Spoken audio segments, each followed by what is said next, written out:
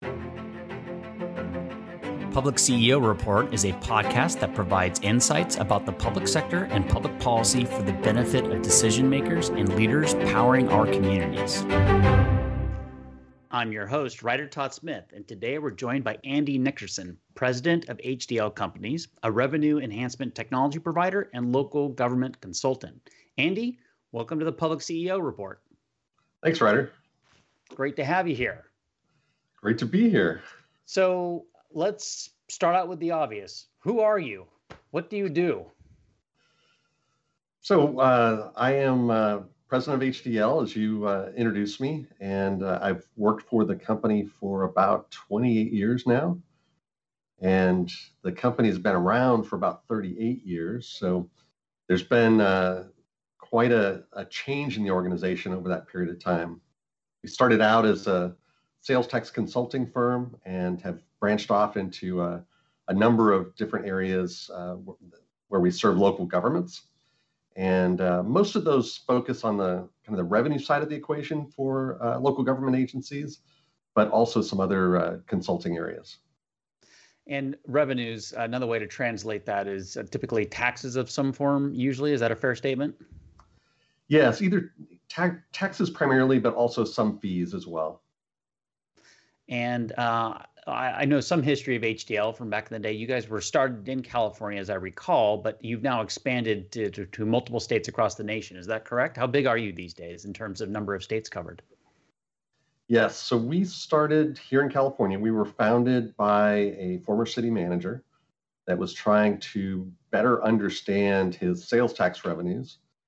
And some months he would get a check from the state that was higher, other months it was lower. There was no backup detail, and so when he left his role as being a city manager, he founded, at that time it was called Robert Hinderleiter and Associates, and then a few years later, his first client at the city of Monterey Park, where the city manager was Lloyd Delamas, ended up retiring or leaving his role as city manager and joining Bob in the business, and so it started out really just focused on sales tax services. And then today we operate in about 11 states across the nation and serve about 550 cities, counties, and special districts. Wow. So one of the things I've learned in my work at Tripeppi Smith, and I'm sure you have this experience too, is with all those different clients out there, you kind of get a front row seat into what's going on with local governments and what they're up to. I mean, that must be a pretty diverse experience and insights that you get as a result of that position. Yeah, absolutely. I think a great part about being in the space that we're in is that we get to we've got some really long-term relationships with public agencies, particularly here in California where we started, and we hire a lot of people that come out of local government. And they one of the things they say about wanting to come work for HDL is they're looking to retire from the leadership roles that they've been in local government, and the challenges that they face in those roles, but still want to stay connected, to their colleagues and peers that they got to work with for decades in many cases. And so on our kind of senior team, we have a number of retired former city managers, finance directors, economic development directors, revenue managers, and the like. And so local government is a big part of HDL's DNA. How did you end up in local government? How did you find your way to HDL? I think you said 28 years ago. Yes, it's a funny story. I was a student at Cal Poly Pomona, and in order for me to graduate, I was studying finance, and in order for me to graduate, I was required to have an internship in my field of study. And so I was out on a double date one night with a buddy of mine and our dates, and I was sharing this with the group that I was looking for an internship, and I really needed it to get one under or secured so that I could graduate from my program. And my buddy's date said, hey, my dad owns a company that does something related to finance. Like most kids, they don't really understand what their parents' job is. And if you send me your resume, I'll pass it along and make sure that he gets it, and maybe that'll be an opportunity for you. Well, it turns out that my buddy's date was Ingrid Delamas, the oldest daughter of Lloyd Delamas, and so my resume did get passed along, and I was able to get an interview and secure an internship. And at the conclusion of the internship and my graduation, the firm offered me a full-time position. And so very unusual. I never anticipated working for HDL for 28 years and the variety of roles that I've gotten to work in over that period of time. But it was a company its culture really fit what I was looking for, and got a lot of independence in the roles that I had over the years and opportunities to try new things, and just has been a great place to have a career. So I assume you're sending Ingrid a 5% cut still these days for the finder's fee and getting you to the organization? Yes, we've taken care of Ingrid very well. Well, so the nice thing is you ended up working in the local government space, not necessarily for local governments, or for any one particular one at a time. And I'd say the same thing for myself in the work we do. But in some ways, you work for hundreds of local governments in California and really across the nation, right? The 500 plus agencies that HDL has as clients. So it's a different way to quote unquote work for local government, but it certainly lets you get your fingers into a lot of different pies and see a lot of different things about what's going on out there. Yeah, and it's I feel strongly that local government is the best form of government out there. And when I talk to groups often, or young people that are in college about different career trajectories, I often speak about the types of things that local government provides, and how essential they are for building healthy, vibrant communities. I mean, there's a route that I run a few times a week, and I'm running on a public sidewalk. I'm going by parks and libraries and community shopping centers and a fire station and all these things that are so essential to our lives and build vibrant communities, and local government is responsible for much of that. Yeah. 100% true. I mean, it's the government we see around us every day, right? And it makes a real impact on our daily lives, especially given how it's all about proximity and location, and you're kind of in the city you live in, you experience it every day. Which kind of actually leads me to a different, kind of a broad open question here, but what is local government doing right from your estimation? Like, what do you see going right in local government? I realize as we're recording this, we're hopefully on the tail end of the global pandemic, coronavirus that rocked us through 2020 and into early 2021. So it's a little bit of an awkward time to be asking that question, but I'd love to hear your thoughts on that from your vantage point.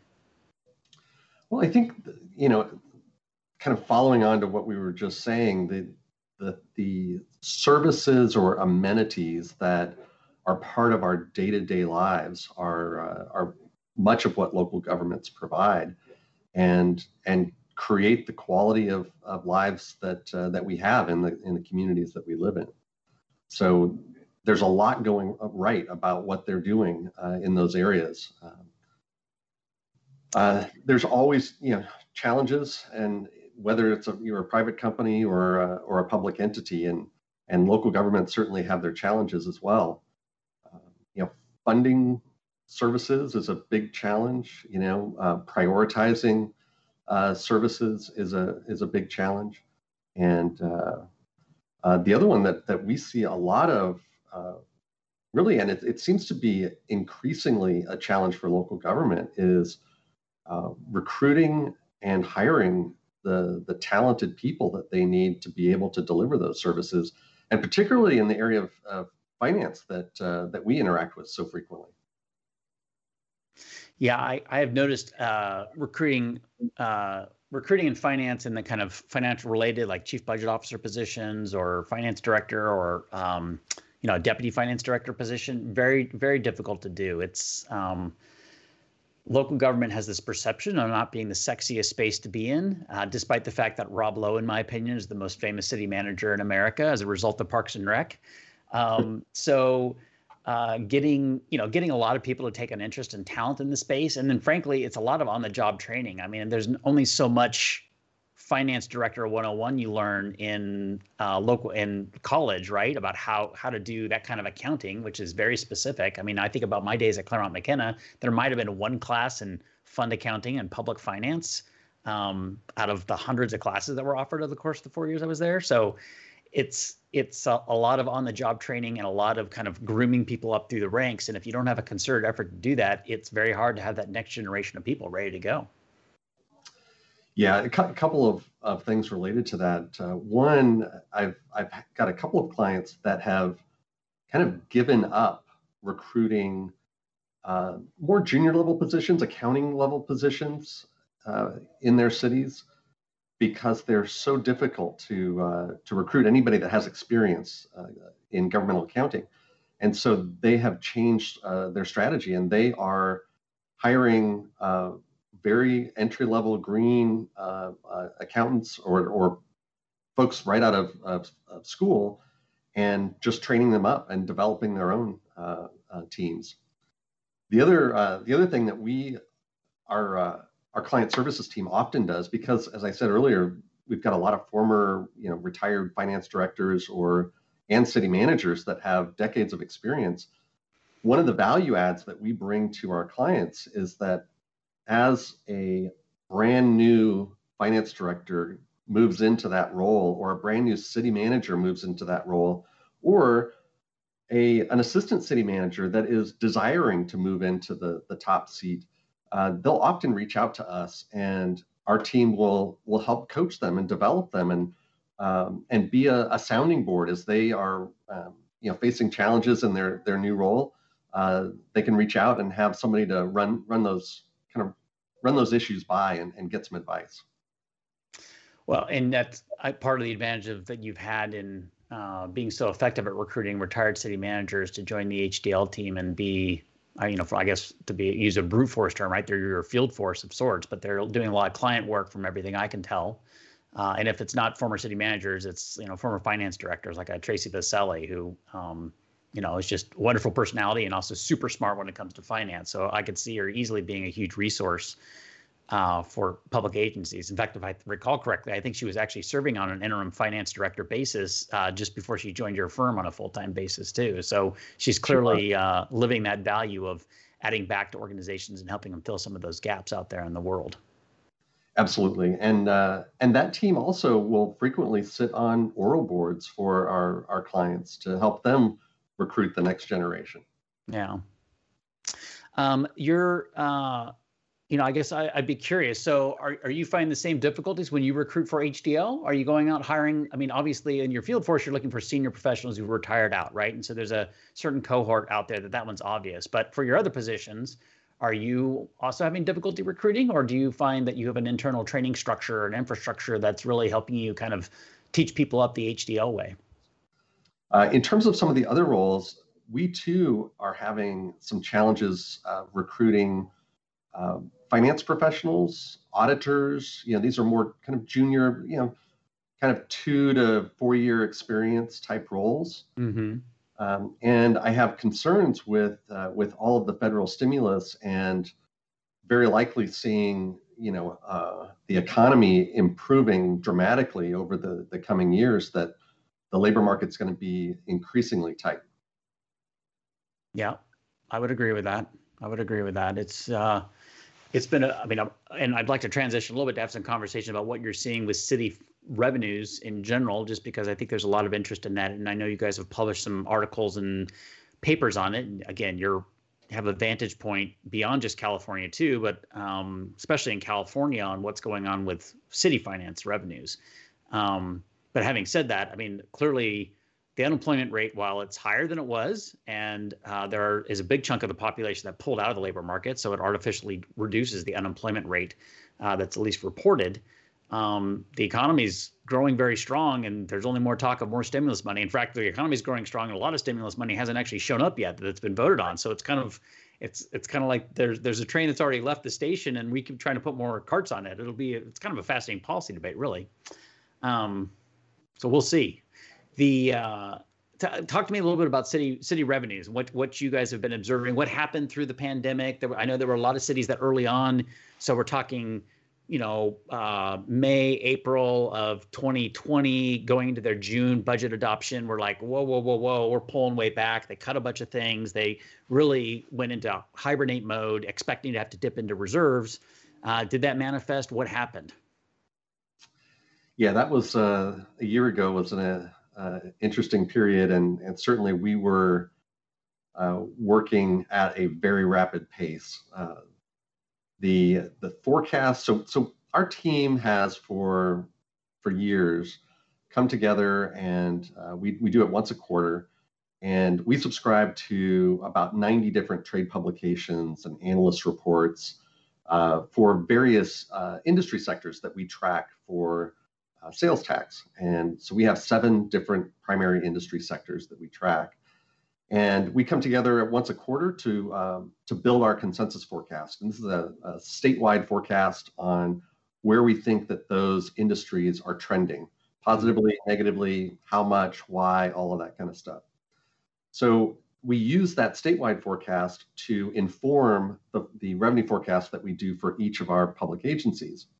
And we adjust the statewide forecast based on the particular economic tax base that the city or county has. And then we're also making individual business adjustments for missing, this is on a taxpayer level, missing payments, audit adjustments, things like that. And then we prepare revenue forecasts for our clients, 1 to 5 year revenue forecasts, and we typically do that twice a year. Well, when COVID hit, as you pointed out, we were in budget season, and some cities had already adopted or were close to adopting their budgets. And we started revising our forecasts for all of our clients. And over a period of about 6 or 8 weeks, in some cases, we were updating forecasts weekly for those clients because things were changing so rapidly. Right? Shelter-in-place orders were changing, essential businesses were changing, and it was just a rapidly changing environment. So updating forecasts. And then the interesting thing about this crisis compared to the housing crisis was when we went into the housing crisis, we were providing our clients with revenue forecasts that were pretty grim. And the feedback we got from our clients was, no, it's not going to be this bad. And so they felt we were being overly pessimistic. The opposite happened when the pandemic hit. We were going out with some very dire forecasts in our sales tax forecasts, and our clients were telling us, many of our clients were telling us, you didn't cut deep enough. We think it's going to be worse than this. So that second quarter of last year was very challenging in trying to determine exactly the severity and then length of the revenue impacts due to the pandemic. So I sense that in general, you were forecasting pretty substantial fall off. Cities started planning for an even more substantial fall off. And as the pandemic unfolded, it didn't hit all cities equally, right? So my sense is, and I'd love to get your color commentary on this, but I'll lead you into it from my layman's perspective. Cities that are pretty sales tax driven or had a lot of industrial goods or Lowe's and Home Depots and kind of things that might be oriented around home improvement, they actually did okay, in some ways beating some forecasts, I suspect. But if you were a city that has a lot of tourism and TOT, like, you're in tough shape because, no great surprise, tourism just fell through the floor. Is that an accurate picture, or what am I missing in that? And what are some of the kind of finer nuances that HDL was able to observe? Yeah, I think that's a pretty accurate overview. There are many of our clients that have, auto dealers. They've got a business-to-business tax base, some general retail, and they weathered. I mean, let me back up. The second quarter of of last year was terrible for almost everybody. Fair enough. Train wreck for everyone. Train wreck, but then fairly quick recovery, kind of a V-shaped recovery for many cities in the state, where their sales tax bases recovered pretty well. Hotels, totally different story for the most part. Certain geographies in the state recovered fairly well with TOT revenue as well. I'll tell you a story about one of our clients. The city of San Francisco has the type of tax base that would be most impacted by a pandemic and what we went through in the middle of last year. The city has an annual meeting, and it happens to be on Valentine's Day every year. And the controller's office brings together experts from a number of different areas. Travel and tourism, the hotel industry, the airport authority, commercial real estate, apartment owners. They bring in sales tax experts, property tax, every revenue stream, and sit around a large conference room table. And the controller presents their forecast, and they're looking for those industry experts to basically punch holes in their forecast and tell them why they're wrong about their predictions. And last year, I attended that meeting, and the picture could almost not be rosier in any of those areas. Tourism was wonderful. Hotel occupancy rates were at all-time highs. Room rates were at all-time highs. Sales tax revenue was pouring in. Property values were up, and property tax revenues were pouring in. And literally within 30 days of that meeting, the wheels were falling off the bus because every one of those revenue streams had plummeted. And so for cities like San Francisco or Anaheim or others that are, tourism-based, rely on sports teams, conventions, and the like, the impact was really severe. Yeah. Yeah, that's and where are you seeing those things level off now, or what's your team looking at when you look at a 3 to 5 years out? So one of the interesting things over the course of this last year that we did not expect was the strong demand for new automobiles. And it's still there today, in part because there are some challenges with manufacturing and getting chips for automobiles. But we're seeing some dealers being able to charge $5,000 to $20,000 above sticker price for certain models that are in high demand. That certainly was not anticipated. When everybody's staying at home, what do you need a new car for? We saw similar things with in cities like Beverly Hills with high-end clothing retailers, very strong sales, jewelry. So the kind of idea is if you can't go out and do things, you want to buy things to treat yourself while you're sitting at home. And so that was kind of an interesting trend that we saw. In terms of the outlook, I think there's tremendous demand for travel and tourism. People want to safely go back out and enjoy their lives. I think we'll see strong demand at restaurants. I was talking to a friend of mine last weekend who's trying to plan a trip to Hawaii, and he's getting rental car rates for a week of rental car that are in the $1,500 to $3,000 range. There's so much demand. Just walk, buddy. Just walk. Well, and that was one of the ideas that he came up with, was maybe we'll just Uber while we're there because the rental car is so expensive. And in part, that's because the rental car agencies sold off, big chunks of their fleet to try to, manage their cash flow situation over the last year. And there's the shortage of new vehicles for them to go out and purchase now.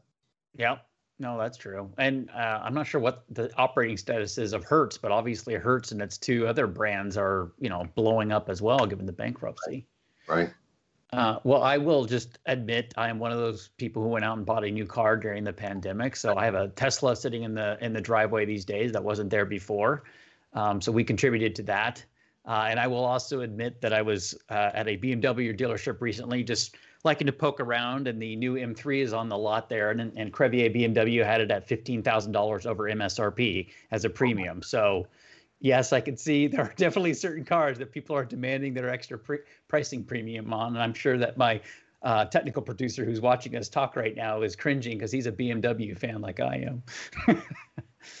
Well, and Yeah. we're seeing that on home sales as well. I have a neighbor who's a realtor, and they're pricing homes at the kind of the upper end of the market, and he's still consistently getting $40,000 to $80,000 over that price, usually selling the property within 48 hours of a listing. And I have one person that told me that he and his wife paid $200,000 over asking price. Yes. It's some of that I wonder how much of that. I think there's a lot of factors there, right? I think we saw a lot of exodus from the cities into suburbia. So it wasn't, it's like that's been one of the bigger migration stories in California, not necessarily net migration out of California to Texas, although that's part of it too. And our recent congressional loss of our congressional district is partly reflective of that reality. But just like people didn't leave San Francisco and go to Truckee, they left San Francisco and went to the East Bay, or they went to Cupertino, or they went down to Morgan Hill, or they went up to Napa. So you had, you definitely saw some, I think, price reductions on rental rates in San Francisco and higher vacancy. But they didn't, they were basically trying to get a little piece of heaven with maybe a pool or at least a backyard where they could be outside, enjoy some space, and have a little bit of breathing room and not be walking on a 3-foot wide sidewalk next to their neighbors crowded in space. So that had a huge impact, I think, on absorbing the suburban real estate market. And we're certainly seeing that here. You and I both are Orange County guys. So we're seeing that here in Orange County. My wife and I have been scouring real estate more out of curiosity than anything else. But I totally agree. It's a pretty crazy market. In fact, the Wall Street Journal just did a story on hot housing markets. The number one hot housing market in America year over year was Coeur d'Alene, Idaho, so northern Idaho, which has been popular for a while now, but particularly was trendy because they had less restrictive COVID requirements up there. So you had a lot of people kind of going into that area to live free, so to speak. And it's just a great place to retire. So that it had that going for it. And it's super safe. And there was a lot of response to kind of increased crime in highly urban areas that's been going on for the last couple of years as a trend. So it's had a real impact. I think the median home price that they said in the greater Coeur d'Alene area had gone up 47% year over year, which is in real estate is just crazy. I mean, anyways, people don't want to hear me talk. They want to hear you talk, Andy. I'll stop. I'll get off my soapbox, but it's kind of fascinating to just see that unfold. Any other kind of you think changes in long-term consumer patterns that you see shaping up? And we talked a little bit about increased demand, pent-up demand for restaurant experiences and travel. It sounds to me like we're probably bringing forward a lot of car purchases to some degree, or maybe it's just supply constraints. But I'm wondering if there'll be a dearth of new car purchases like 2 years out because there will be a saturated market of everybody bogged down by their new M3s that they went out and paid $15,000 over sticker for. I think we'll see. I mean, the new automobile trends have been pretty solid for quite a while. I think that much of the current kind of higher prices are the result of limitations on supply, and there's been a lot of stimulus, and so consumers have more discretionary income. They've had, savings rates have been high because they haven't been able to go out and do anything. So I think with that higher discretionary income, we'll see some that support the new car sales for a while. The other things that we're seeing in terms of consumer trends, we've seen for many years this trend towards purchasing more goods online. That trend certainly accelerated over the last year. And then kind of combined with that, and one thing that really helped local governments in California and a few other states, but not all, was the Wayfair decision. Wayfair versus South Dakota, where the Supreme Court created or kind of sided on the side of states and this idea of economic nexus. So if an online retailer was selling goods into a state and they had no physical presence, that this economic nexus would require them to collect and remit that state's sales tax. And so that decision, the timing of that decision, in terms of with the pandemic, was very fortunate for local governments in California, because the state then followed that decision with a bill, AB 147, that the governor signed and went into effect in 2019. And it went into effect in two different phases. The first, which was in April of 2019, required out-of-state sellers, I think the threshold was selling $500,000 or more into the state, would be required to collect that state sales tax. The second piece of that was implemented in October of that year, and that was related to marketplace facilitators like Walmart and Amazon and others that other businesses were selling goods through their platforms into the state. And so sales tax collections those sales taxes are allocated in California through this pooling system. And so if the goods are shipped into Orange County, where we live, that's where the tax is allocated. And then the tax is shared with every city and the county on a pro rata basis. And so in the second quarter of 2020, the revenues in the county pools went up 29%. Mm. And in the third quarter of 2020, they went up 34%. So just a huge amount of new revenue coming into the state at a time when the pandemic was hitting and we were seeing declining revenues, from brick and mortar retailers and, restaurants and the like. I was going to thank you for bringing up the Wayfair decision, because I was going to ask to dive into that a little bit. So you got there before I could, but it sounds like, to your point, that really helped. That change that really swept the nation for the most part, and as you noted, affected some states positively and many states positively from a revenue basis for them, and others a couple negatively, perhaps. Really, it created a lot more sales tax revenue that otherwise it never would have been paid to the state, right? So now you're a shipper, you only have a location in Utah and you're shipping into California. Now you're paying that sales tax that you might not have been collecting before and having to remunerate it to the state, and it goes through the process you're noting. And then I'm assuming HDL and your sales and use tax audit side helps make sure that stuff is being accurately allocated. Is that part of the scope of work you guys involved with, or is that a pretty straightforward formula for the state? It's fairly straightforward, but it is a growing area of interest. There are some retailers like Amazon in California that have set up a very unique business structure, and I won't bore you with all the details, but it's causing the tax to be allocated in a unique way, and so there's likely we'll likely see some changes with the way that that sales tax, at least in California, for online retailers is remitted to public agencies. Okay, that sounds like a good cocktail talk for the conversation when we can finally get back together in person and confer in proper conference attire and in the good conference ways that we do in local government. Yeah.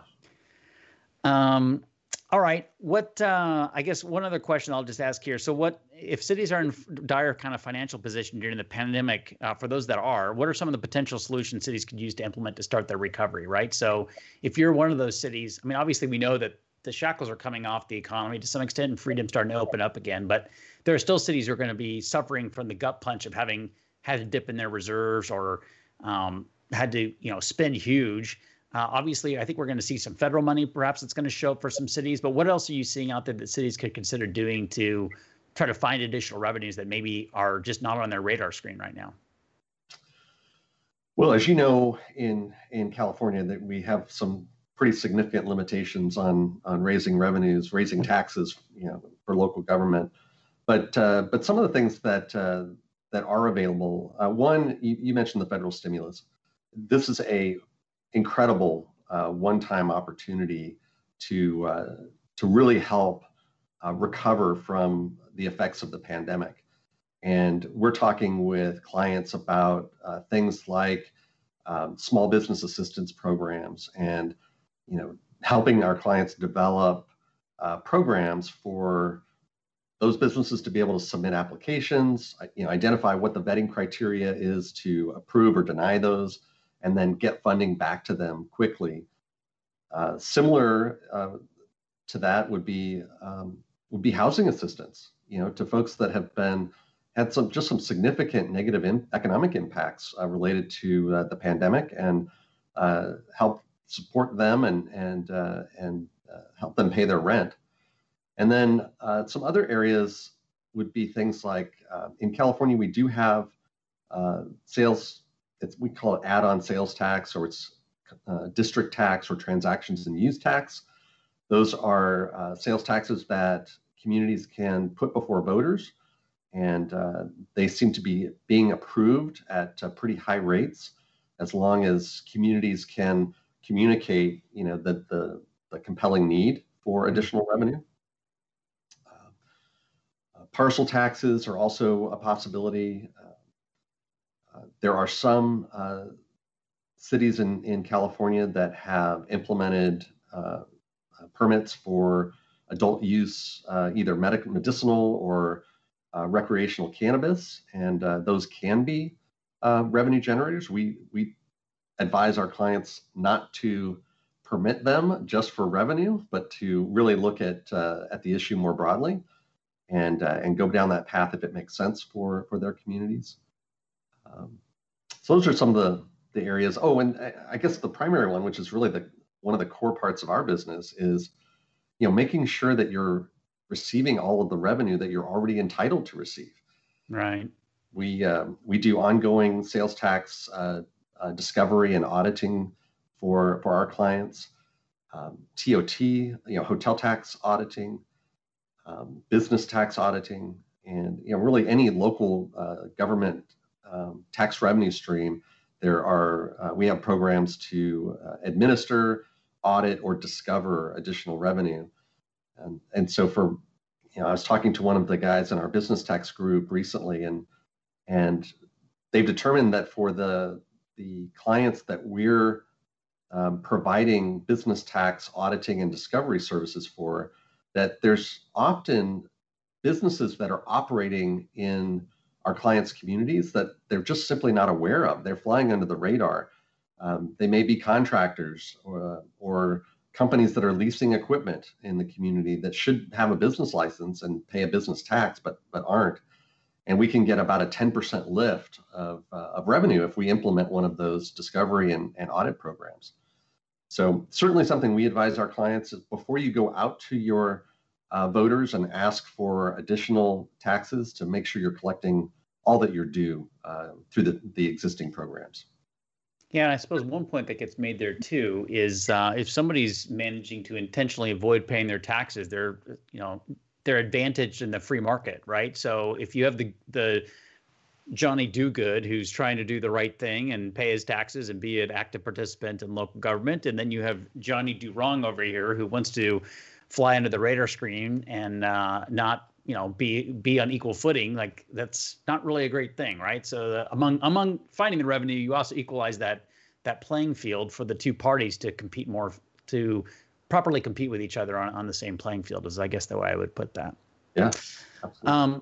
You talked a lot about, or you mentioned some of the areas around helping government administer new programs. And then you also talked about some of your business licensing services in the course of your audit process. So managing business licensing has kind of been a newer service area, I sense, for you guys. And when I say this, I mean, like, people can go on, I need to get a business license in the city of X. I go through a portal, and that portal, while it might be branded up the city, is ultimately an HDL technology portal. Am I accurately describing some of that technology you guys provide? Yes, but I'll go back a little bit. So the full administration piece, I would say, is a relatively new service for us, last 7 or 8 years. But we've been providing business license software to cities and counties for 25 years. Okay. So we really developed many years ago a best of breed business license software, and that was licensed to our clients in a traditional software license kind of format. Then about 7, 8 years ago, we had a client that came to us and said, "Hey, could you just administer this for us?" And so we started developing a program to do that. And for the first several years, it was primarily very small cities that we were providing that service for. And it's a full outsourced solution where we have an office in Fresno that a big part of that office is a call center operation. And so we're using our own business license software, and we set up a special telephone number so that any customer service inquiries get routed to the Fresno office. And our team there answers the phone just as if they were the city's business license staff. Mm-hmm. And we help taxpayers fill out a license, pay their fees, and then we submit the license to the taxpayer, retain a fee, and remit the balance back to the public agency. So that's a neat service, and provides a web portal so the taxpayer can go online and do it themselves. They can make their payment online and all of that. And then that's expanded now into other tax areas that we support, including hotel taxes, cannabis taxes, utility users taxes, and in some other states, things like, well, in some states, even sales taxes. Local agencies collect their own sales taxes, soda taxes, alcohol beverage taxes, tobacco taxes. There's all kinds of variants. So it seems to me, and what I think about this in the context of COVID, and you and I have had some prior conversations about how you had to transform your business to respond to the COVID market. And I'd like to shift over to a little bit of conversation just about that, as like a leader of an organization dealing with the COVID response, transforming your organization to be responsive, partly because there's a bunch of our public sector agency friends and leaders out there who will watch this program. They'll be interested to know how another leader in a space with multiple offices, frankly, had to deal with that. But before I get there, this in the private sector, and now certainly in the public sector too, there's this idea of kind of operational transformation and flexibility and being able to be nimble. And the pandemic really forced that crux of that need on a lot of organizations, especially public agencies, who maybe had been stuck in a very paper-driven process, and all of a sudden there was nobody at the office to process paper anymore. So how do you handle business licensing, for example? So I'm just curious how you saw the impact of the pandemic maybe transform the public sector's perception of becoming more nimble, and the idea of how moving things online and having virtual experiences like a virtual business license office actually works to their advantage and creates resiliency for the organization, or maybe frees them up to be able to focus on other service areas that are higher yield to their community. Well, there was a lot in that question, right? Yeah, sorry, I know I was loaded, but so I'll start with HDL's experience at the beginning of the pandemic. And I'll try to keep this story brief, but my last business trip was March 5th of last year. And I was in the Sacramento area, and my last meeting of that day, that trip, was with Graham Canaz, who's the executive director of the California State Association of Counties. And after we kind of went through our agenda, I knew that Graham had a public health background. And so my biggest concern on March 5th of last year was who makes the decision to shut down public schools? And that's going to have a big impact on our employees because so many of them have elementary age kids. Mm-hmm. And so I asked Graham that question, and he educated me about public health officers, which we all know about now. Yeah, they're now our best friends. We know them well. And flying home that night, I was scared to death because I knew that these people would be under tremendous pressure to shut schools down and do so quickly. And so met with our executive team the following day, and we started putting a plan together, because at the time, on March 5th, only about 15% of HDL's workforce had the equipment and capability to work remotely. and we have about 190 employees. And so we needed to put together a plan very quickly, have some certainty that it would work and execute. And so we brought in our IT folks. They began procuring some laptops, including some Chromebooks, and testing them in a remote environment on our servers. And fortunately, we were able to utilize very low cost Chromebooks, and we started procuring them as quickly as we could. And some of those orders were ended up being canceled, days later. And towards the end of over this 10-day period where we transitioned to remote work, our IT folks were running around Orange County to every Best Buy they could find and buying onesie-twosie laptops, and getting them set up. And so every day we'd get some, let's say half a dozen laptops would show up. They would get them set up. They would bring in some staff, train them how to use it, and we'd send them home. Mm-hmm. And by the end of 10 days, we were all working from home. And the fortunate conversation with Graham that it happened on the 5th, because if we had waited another week or so, it would have been very difficult to procure all the equipment that we needed because everybody else was doing the same thing. That's right. So that's really how HDL transitioned. And I think I would say that the transition worked pretty seamlessly for us. And I really credit our people for that successful transition, and the fact that we had spent the last 4 or 5 years intentionally focusing on building high trust teams throughout the organization. So when those high trust teams transitioned to this virtual working environment, they just continued to collaborate very well together, and it worked pretty seamlessly for us. I would say our biggest accomplishment of last year. Indeed. And I think I would agree with that point. First of all, it is flawless timing that you guys started acquiring that hardware then. It became very hard to acquire hardware. And as you know, our firm was already virtual, so we were in the enviable position not having to scramble. But I still was trying to buy really nice high-end cameras, external cameras and whatnot. And they were up for sale, but you had to pay 50% extra to get them, right? And only now am I starting to see those supplies come back online. But I think what's really interesting too, an important point you raised, and one I constantly speak to my city manager clients and friends about in the community at large, is you had built kind of teams that trusted each other, right? Which is a culture thing. And that takes time to build. That you're not going to do in 10 days, right? That takes a lot longer. So you had that groundwork already. And fundamentally, the point is, it's not just about technology. It's about technology combined with culture and team that really enables that kind of environment and that nimbleness and shift that you experienced. And in my mind, speaks really to how significant culture is as a component of building successful organizations in this very dynamic environment we're in right now, particularly if it remains a hybrid work from home, come to the office environment. It's going to be very, very interesting challenge for public agencies in particular to focus on culture building as a core component of their skill sets and assets they have as an organization. Absolutely.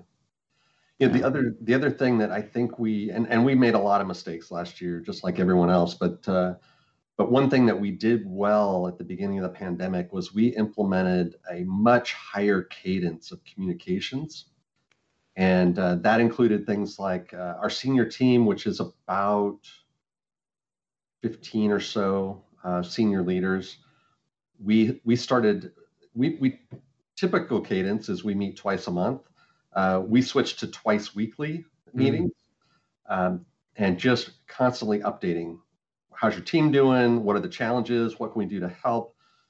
Those were very, very helpful. We encourage those leaders to increase the cadence of meetings with their teams as well.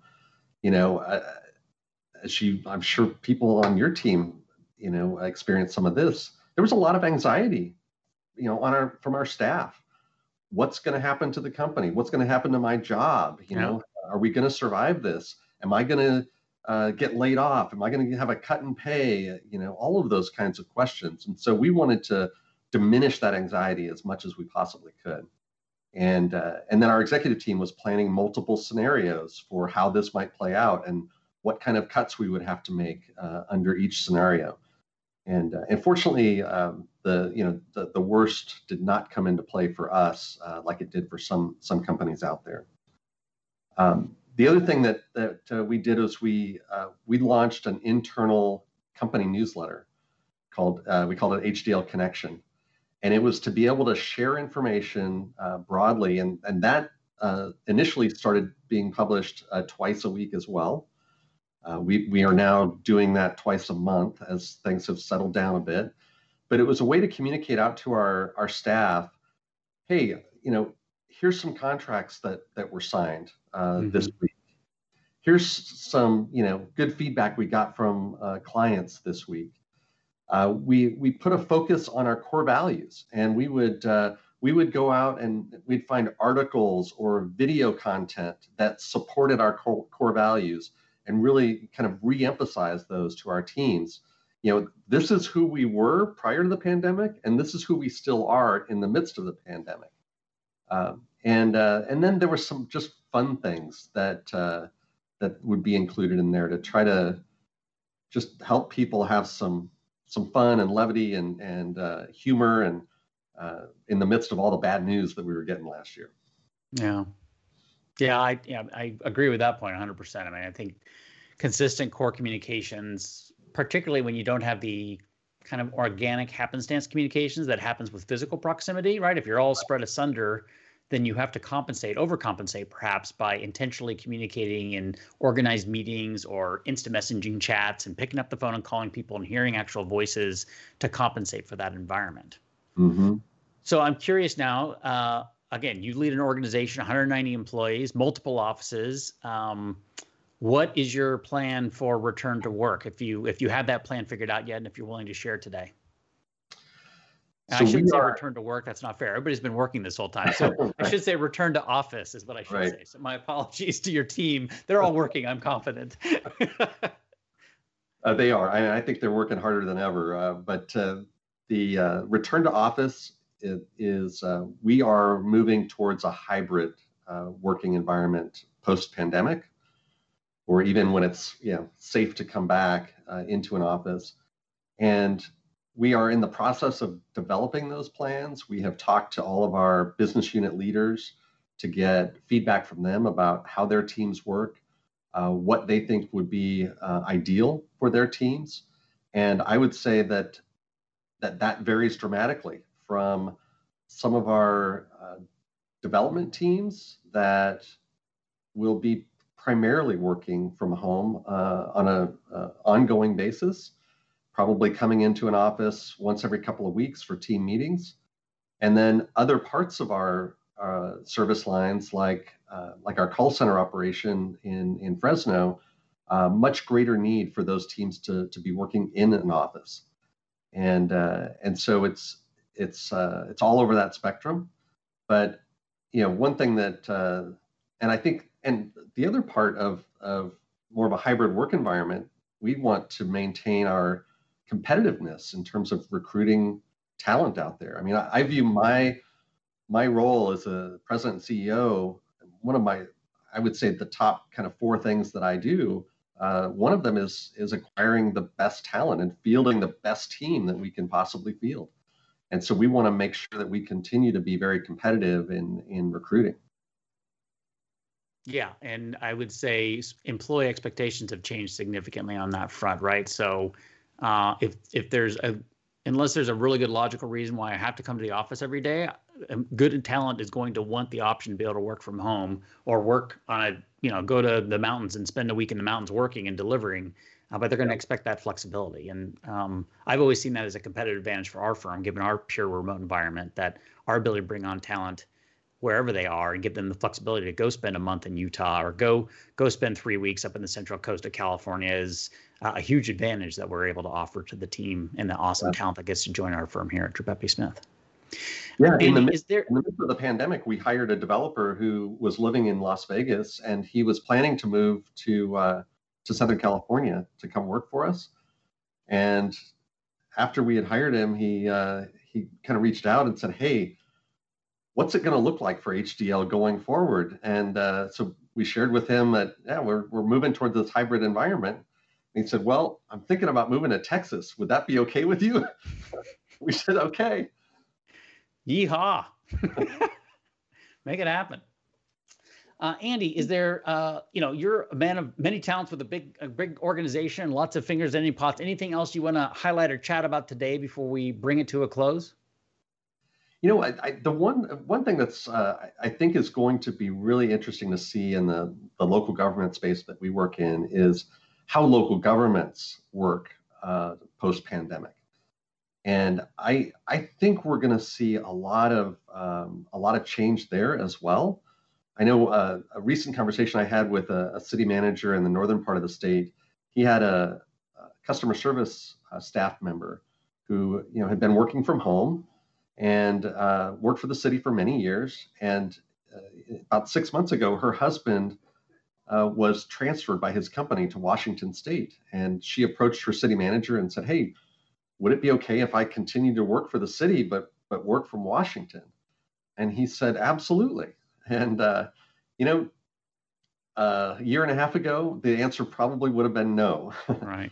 And so really interested to see how local governments transition their organizations post-pandemic and how city council meetings will operate, how, new ways that they'll engage members of their communities on various issues.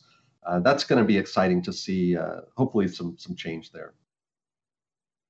Yep, I agree. It's going to be fascinating to watch the change happen. And from your vantage point at HDL, you're going to have a front row seat to watch it unfold and see the space that you and I spend so much time in change and transform in front of your very eyes. Well, thank you, Andy. Thanks for joining the team. And that's today's report. My thanks to Andy for joining us. And from the whole Public CEO team and myself, Ryder Todd Smith, thank you for your time today. Thanks, Ryder. We hope you learned something new and inspiring that'll help you in your public service. Remember, Public CEO has a daily newsletter that is free to those who sign up at publicceo.com. If you have feedback, questions, or guest suggestions for Public CEO Report, please email alex@publicceo.com.